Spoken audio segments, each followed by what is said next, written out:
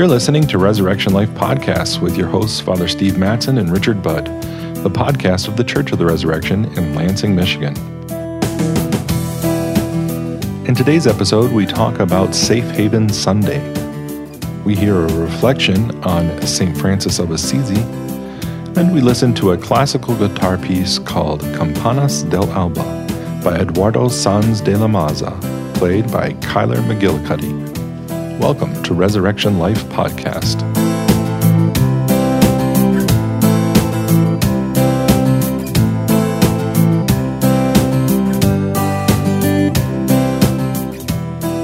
Welcome back to another episode of Resurrection Life Podcast. This is your host, Richard Budd.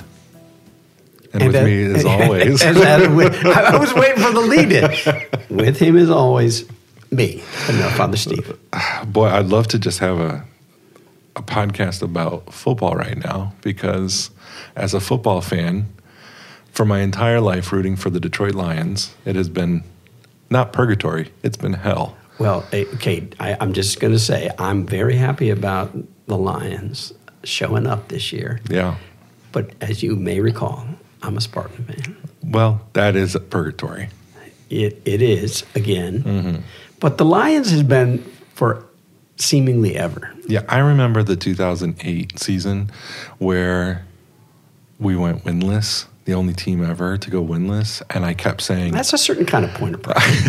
I remember we saying... We are the best at being the worst. I remember when people were like, why are you still turning these games on? And I said, there is going to be a time in my life. I don't know when it will be. I might be old and dying. It will be sweeter because this has been But they will bitter. Be good. And at that point, I can say I was with them throughout the whole winless season. And frankly, this is a metaphor for the faith, right? Mm-hmm. There are low points and there are high points. And just stay with it, people. Stay with it. Stay with it, Lions fans. So we're recording this the day after they beat the Green Bay Packers on Thursday night. At Green Bay. Yeah, in Lambeau. So, yeah, I'm sure there are some of you that don't care at all about the Lions, but this is a big deal for me. And frankly, the fact is, we talk about it as if we care. We don't either. But if the options are winning and losing, we prefer to win. Yeah, sure.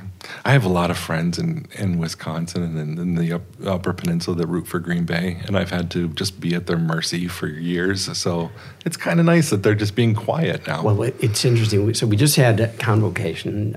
We're recording this Friday after the convocation, and one of the speakers was Father Sean Kilcawley, who came in, I think, January and talked about pornography, and he just talked to the priests about the challenge of addiction, really, any kind of addiction, not just sexual addiction, but addiction of any kind, and how it's trying to answer emotional sadness with positive sensation. So it can be music, and can be YouTube, it can be anything. We're trying to take the sadness away by pushing some stimulus or some substance into our bodies. And it really made a lot of sense. But anyway, the reason I connected him to the Detroit Lions is because he had his Detroit Lions bling on. He grew up in Pinckney. Yeah, he did. And he's been in Lincoln, Nebraska, and but he was going to watch the game yesterday with his, I think, sister or brother-in-law. I can't remember, maybe a sister and brother-in-law in Pinckney, and so they had a win to celebrate together. So let's talk a little bit more then about convocation. You just spent how many days? 3-4 days? So we gather Monday evening, and then we've got it's a social evening. The bishop talks on Monday evening, and then Tuesday morning, Wednesday morning, and Thursday morning, we have some formation. So there's usually 2 talks in the morning. Then we have something called potpourri, which is a bunch of different things that sometimes updates about this or that. This time we talked about some of the initiatives at the diocesan level. And then Wednesday morning, 2 talks, and then Thursday, 1 final talk before we have a final mass and then come back. And on Tuesday, we had an individual who works with dioceses and religious communities and priests and religious about boundaries and making sure that we're maintaining wise boundaries for ourselves and just to keep people and especially children safe. And then Father Sean Kilcawley came and talked about addiction and sexual sin, and just a call for us to deeper conversion, but also, especially Thursday morning, to give us some tools to help those in the confessional and others to protect children and to bring healing. One of the things he said that was sobering is if exposure to inappropriate dark material of a sexual nature occurs before 12, which is increasingly common, it is really hard without help. And he means therapy and or group to get free. Oh, interesting. And it's happening so often younger than 12. So it's a sobering thing. And I think that's why it's good that we've got an event that we just celebrated this past week, Safe Haven Sunday. And maybe talk a little bit about what you understand Safe Haven Sunday to have been for. Where did that come from? Was it at our diocesan level? Was it a broader initiative, Rich? Sure. So people may have heard of the organization Covenant Eyes, which is some filtering software, and it also, it kind of was, from my mind, the first organization that tried to break open the isolation of pornography use. Because we all know, like, the devil loves the darkness. So if you can get you caught in a sin in the dark, he's got you. Yeah. But the minute the light starts to come through, that's when you can overcome that.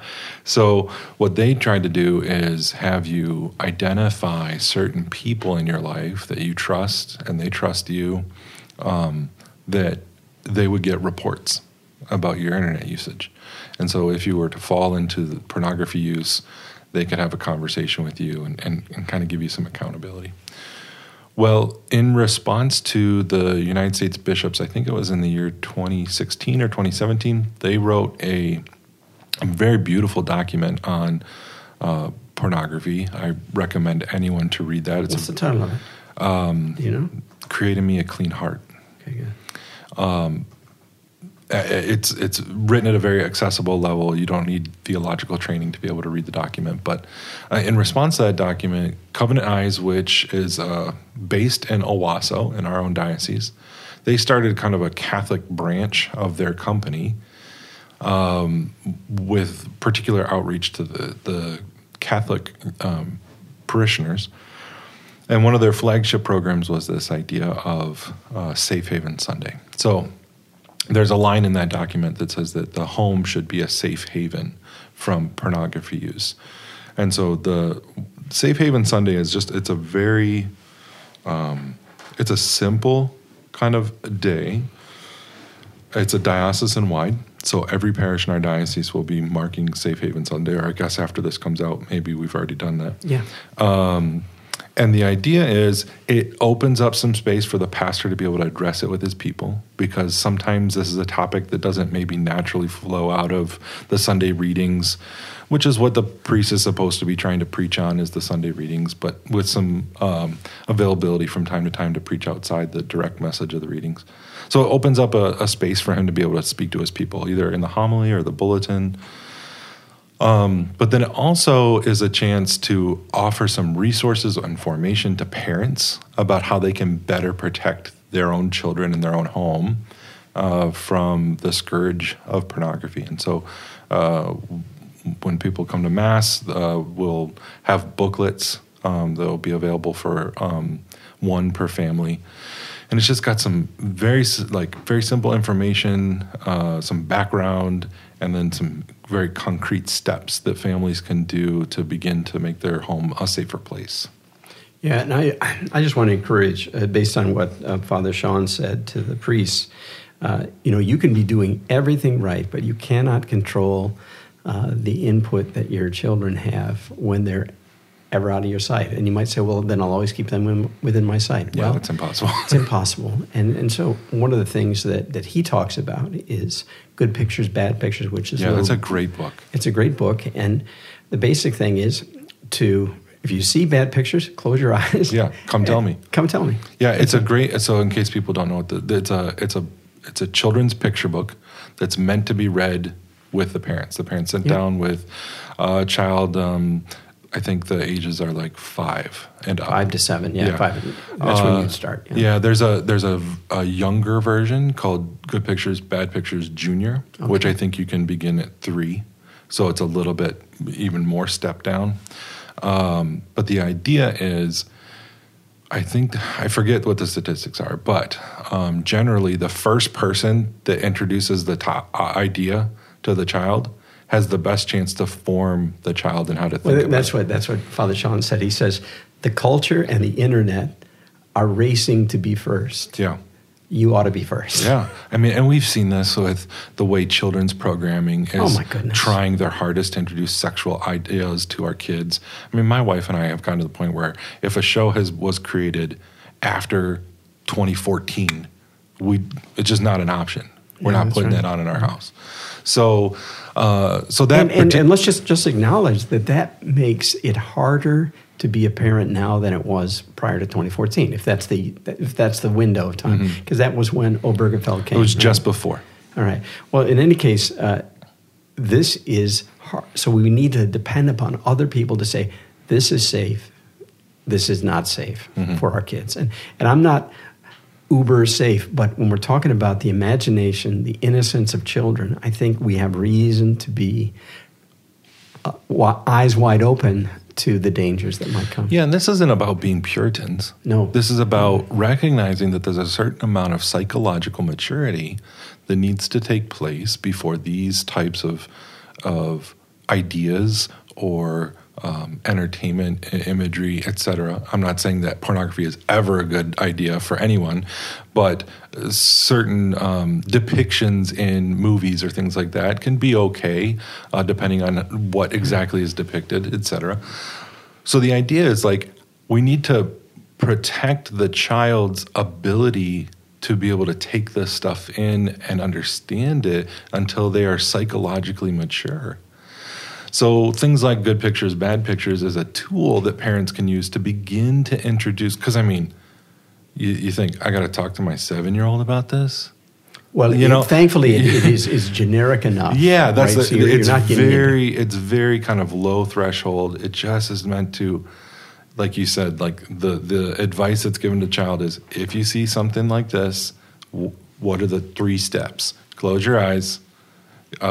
Verbally declare this is a bad picture, that's right, and then come get me. That's it. And that's all you got to do. But the book helps. So I recommend that book. But so the Safe Haven Sunday booklet, it's actually going to be an annual event, and each year builds upon the other with new kind of tools and information and things. One of the things that just thinking of Covenant Eyes and other filtering software, none of those are fail-safe. And the danger is children and those who are not so young figure out how to break the filter, right? So how to get around it. And Father Sean said, I want to come up with an app that the whole point is to get around the filter. And then you get confetti and it says, you broke the filter. That's it, right? So that's satisfaction. You don't get anything illicit. It's just the satisfaction. And he would say there are some people who are so wounded or so dependent upon some addictive, positive sensation that they need help. And filters, you almost have to use them, and then you realize that they can't help because they're not enough. It sounds to me, based on what he said, and the point of the 12th step is, the key is to actually be talking to someone about what's going on, not in the mutual accountability. We're both stuck. Let's be stuck together. Yeah. But somebody who can actually help you, remind you that you want to be free to receive the Lord's love instead of to satisfy it. And could be pornography, could be alcohol, could be food, could be binging on YouTube, could be whatever it is. We want the real thing, not the pseudo good. Yeah. And so reaching out, he says, if you're not calling somebody when you're tempted or when you're in a vulnerable point, you're most likely going to give in. And one of the challenges is that the people want to give in. Yeah. We actually like sin. Yeah.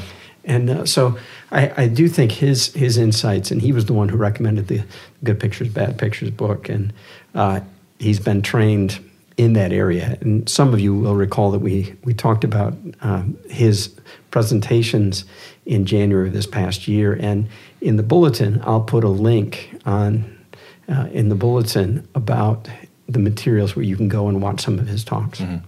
Because the fact of the matter is, it's no longer a question of if your child is going to be exposed. It's a when question. I mean, That's right. I was exposed to pornography before I'm old enough to remember a childhood before the internet, and I got exposed to pornography without the internet. Well, and one of the things that he said, and there's a lot of shame attached, and a lot of parents, they feel like, all right, if my son or my daughter is exposed to pornography or something illicit, then it means that I failed. No, it means the world is broken, and please do not reproach your children for having dealt with this. Hopefully they can come to you without shame and say, you know what, I'm struggling with this. It is an urge to look at these bad pictures. There is something enticing about it at a very carnal level. And so for parents not to be ashamed of their own quote-unquote failure because they didn't protect their children, we can't. Yeah. Your point is well taken. It's not a matter of whether, it's a matter of when. Yeah, and I try to think of it like if my child was to break their arm, I wouldn't sit there and yell at them and blame them for breaking their arm. I would rush to help them, to give them the aid, and work towards their healing. That's right. We need to think about inappropriate exposure in the same way, because it's a wounding that happens that's not their fault.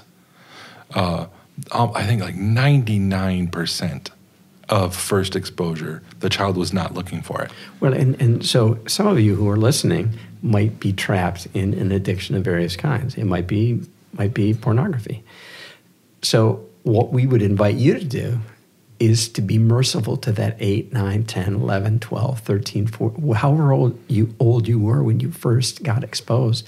It was probably somebody else, maybe somebody older, who initiated you in ways that bound you very early. So be gentle with yourself, not reproach yourself, because the evil one uses the reproach to make you feel worse about yourself so that you have a negative emotion, so you want to make positive sensations. It's just this cycle of addiction. Yeah, it's a nasty downward cycle, especially if it's done in secret. Absolutely. And you don't have somebody speaking into it. Mm-hmm. So that's going to be an event that we're going to do, and like I said, it's going to be an annual event. At the diocese, we've been... there's been a lot of requests, I think, from the parish since I've been at the diocese that we address the pornography issue. We were a little bit taken by the question of marriage preparation and getting that right. And then right when we were starting to work on pornography, Prop 3 came up last year. So we got a little bit behind. But this is part of a more comprehensive plan that we've got over the next 5 years. We're going to be hopefully getting some specialized training to our Catholic charities, agencies on specifically dealing with pornography addiction. We're going to be working on with our schools, hopefully to just kind of examine how are our filters and things like that in the schools, to make sure that that's a safe haven as well. But yeah, we're looking at a whole kind of plan, and this is really the first step. So that we become better as a diocese on, number one, protecting our children, but number two, being ready to heal them when they're exposed. And I obviously, we can talk about filters not working perfectly well, but that's really for older students. So just to protect your children and not to have them have devices in their rooms after bedtime. Oh yeah, those are some basics that your kids may balk at. They may say that's so mean. Well. They will thank you when they can see clearly that you actually were protecting them. You wouldn't let your children have a firearm in the room by themselves, so why would you? No, or a companion that means ill of it for them. Exactly. Mm-hmm. One of the other things that just thought it'd be helpful to talk a little bit about, we've got strategic planning days for the deanery, and we're we're looking here in Lansing at some possibility of collaborating even across deaneries with especially youth ministry. So do pray for that. I've been talking to Father Jim Rolfe, who's the head of what is called the Western Deanery, which is IHM, St. James in Mason, St. Peter's in Eaton Rapids, Cristo Rey, St. Mary's, St. Michael's, and St. Gerard. So that's the Western Deanery. And you already know that I'm dean of the Lansing Deanery, which is kind of central Lansing and then going east all the way to Williamston. Anyway, so Father Jim and I have been talking a little bit about collaboration, and we've decided, actually, Lansing Catholic purchased the old St. Casimir campus, their office/rectory, their school, and the old church building, and they're going to be using that for outreach and some youth ministry, gym use for practices during busy seasons.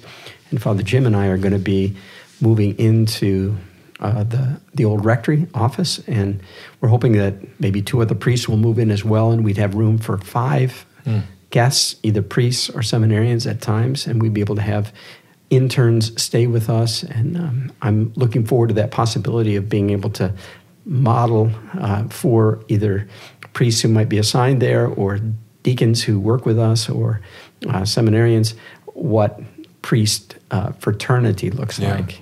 Yeah, so I think that's really helpful.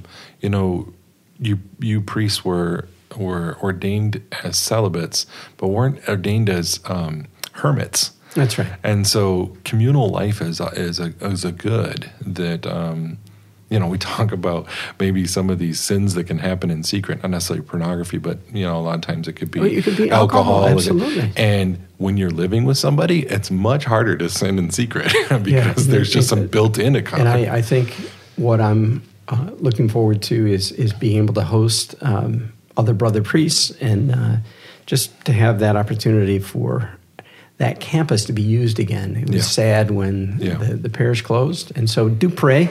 We're hoping to get into that rectory by the end of October. We've been doing some very minimal renovation on the building, and looking forward to that. And eventually, when I've moved out of the rectory on Jerome, we'll put that up for sale. Yeah, I think that's great news. I didn't mean to just focus on the sin stuff. I think it's also just good to be a full human being. Absolutely.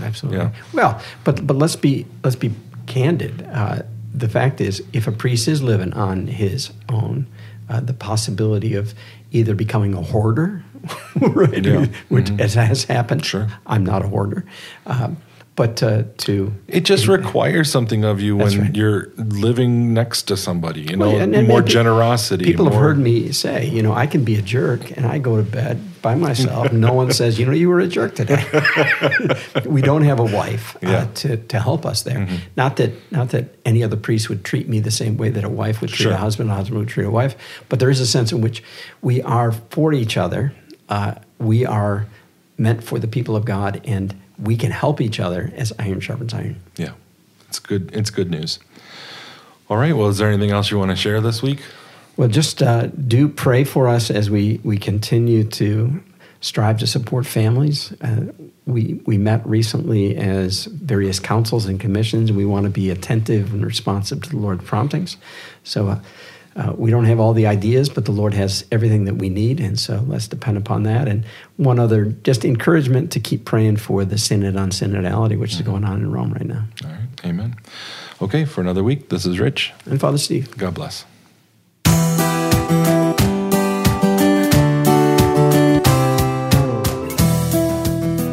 One of the most famous and well-loved saints is Saint Francis of Assisi. In the following reflection from Sean O'Neill, we discover the character of the man, what we can learn from his life, and how we can apply his wisdom to our own journey along the road to holiness.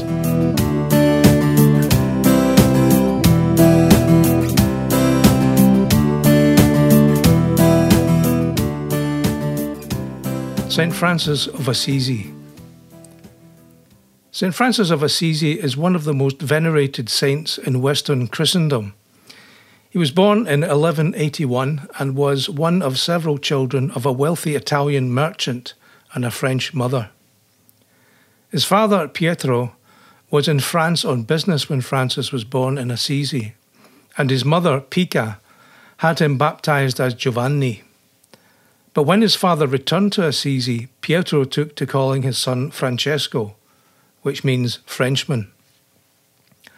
As a youth, Francis was of a rather romantic frame of mind, and he idolized the troubadours who would travel the countryside singing songs and reciting poetry for the gentry.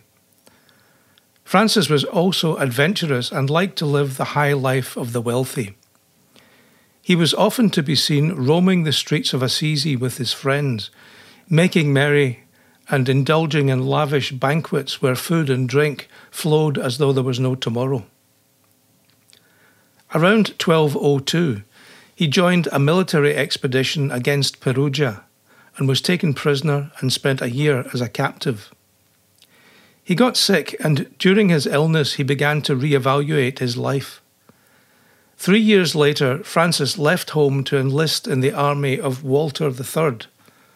It was then that he experienced a strange vision which forced him to return to Assisi and lose interest in the worldly life.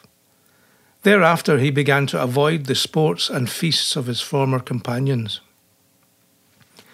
He had a further vision in the little church of San Damiano, where Christ appeared to him in an icon of the crucifixion and said to him, "Francis, go and repair my house, which, as you can see, is falling into ruins." He took this literally and began to set about the task of repairing the dilapidated building where he had seen the vision.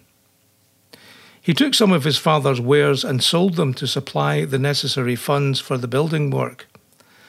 Unfortunately, this did not go down well with his father, who set out to punish him. Nor did his newfound habit of wandering the streets of the city in rags, begging for scraps. The tension between him and his father reached boiling point, and Francis eventually left and continued the work of repairing churches that had fallen into ruin.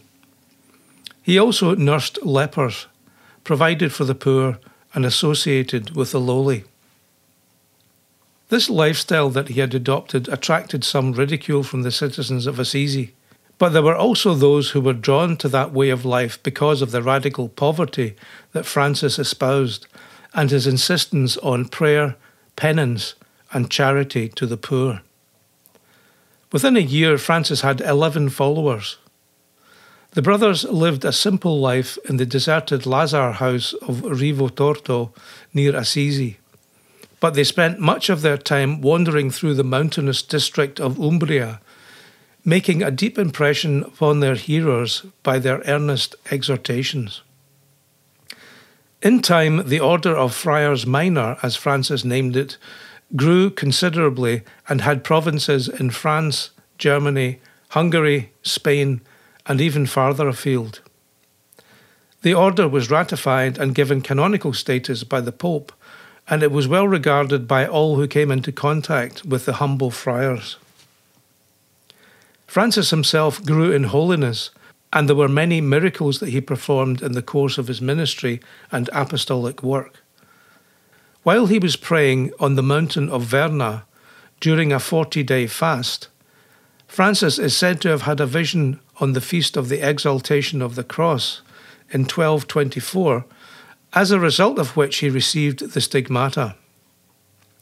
Brother Leo, who had been with Francis all the time, left a clear and simple account of the event, the first definite account of the phenomenon of stigmata. Suddenly he saw a vision of a seraph, a 6-winged angel on a cross. This angel gave him the gift of the 5 wounds of Christ. Francis suffered a lot from the physical effects and pain of the stigmata and received care in several places to no avail. His health also deteriorated due to the fact that he undertook intense and lengthy periods of fasting. In the end, he was brought back to a hut next to the little chapel of St. Mary and the Angels.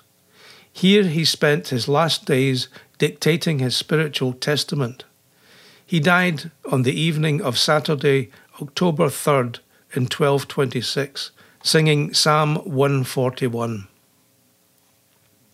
When you read accounts of the life of St. Francis, Some writers make him out to be a soft, sentimental, but holy dreamer who drifted through life half in this life and half in the life of heaven. However, he was, in fact, a man of tremendous courage, humility, and determination. He was also very realistic about what it took to follow the Lord in a radical way. His uncompromising approach to pursuing the path of holiness in his own life and his empathy for those who were suffering shines out like a beacon and tells us something profound about the way we should be leading our own lives. When we look at the person of Saint Francis of Assisi, what we see is a man who was wholly dedicated to Jesus Christ, a man who would not let anything come between him and his beloved Lord. He was deeply aware of his own sinfulness, despite what we might think of his undoubted sanctity. And to that extent, he had true sight. As St. Paul says in his letter to the Romans, chapter 3, all have sinned and fallen short of the glory of God. St. Francis insisted that any goodness in him was the result of God's mercy and grace. He rejoiced when he was reviled by people. He sought out humiliation as though it were a blessing. How different that attitude is to what our own approach can be. We often avoid the affliction of humiliation and much prefer to be praised and looked upon with respect and even reverence. St. Francis would certainly have found great solace in the Litany of Humility, where it says, in part, "From the desire of being esteemed, deliver me, O Jesus. From the desire of being honoured, deliver me, O Jesus. From the desire of being praised, deliver me, O Jesus. From the fear of being humiliated, deliver me, O Jesus. From the fear of being despised, deliver me, O Jesus. From the fear of being ridiculed, deliver me, O Jesus." Francis knew that he was approved of and affirmed by his Saviour Jesus, and therefore had no need of the esteem of other people. There's a lesson here for us. How much do we truly know and appreciate the great love that God has for us? Is that what defines us rather than the passing opinion of those around us? Do we really find our identity in the fact that we are beloved children of our Heavenly Father? Or are we desperately seeking approval from our parents, our siblings, our friends, our co-workers, our boss, or those with influence or power? Another aspect that marks the life of St. Francis is the fact that his dedication to the gospel was complete and radical. He shunned the world with its pomp and with its obsession with wealth and prestige. He was careful not to place himself in a position where he might be tempted to sin, either through lust, pride, or anger. Can we say the same about ourselves? Do we toy with the things of this world that draw us away from the life of holiness we are called to?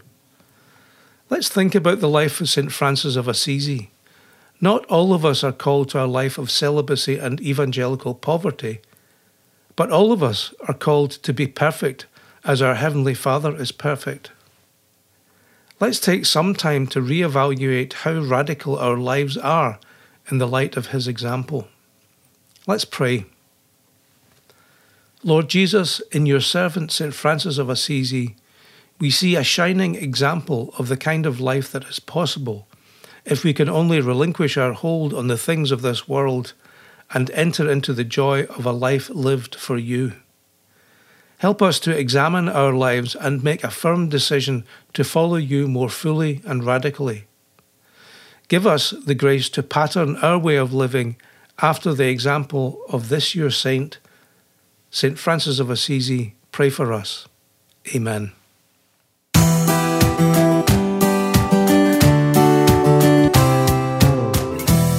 We finished this episode with a classical guitar piece called Campanas del Alba by Eduardo Sainz de la Maza, played by Kyler McGillicuddy.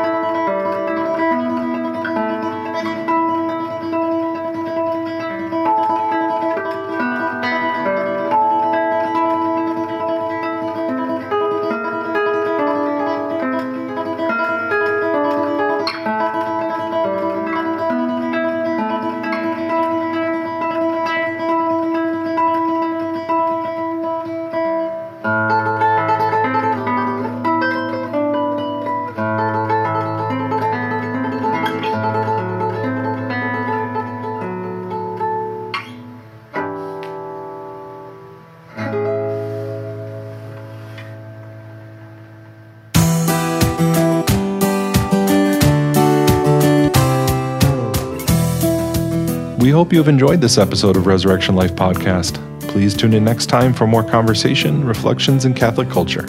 We'd love to hear from you. If you'd like to drop us a line to give us feedback or suggest future topics to feature, write us at podcast@corelansing.org. You can find the Church of the Resurrection online at corelansing.org. Thanks for listening, and God bless.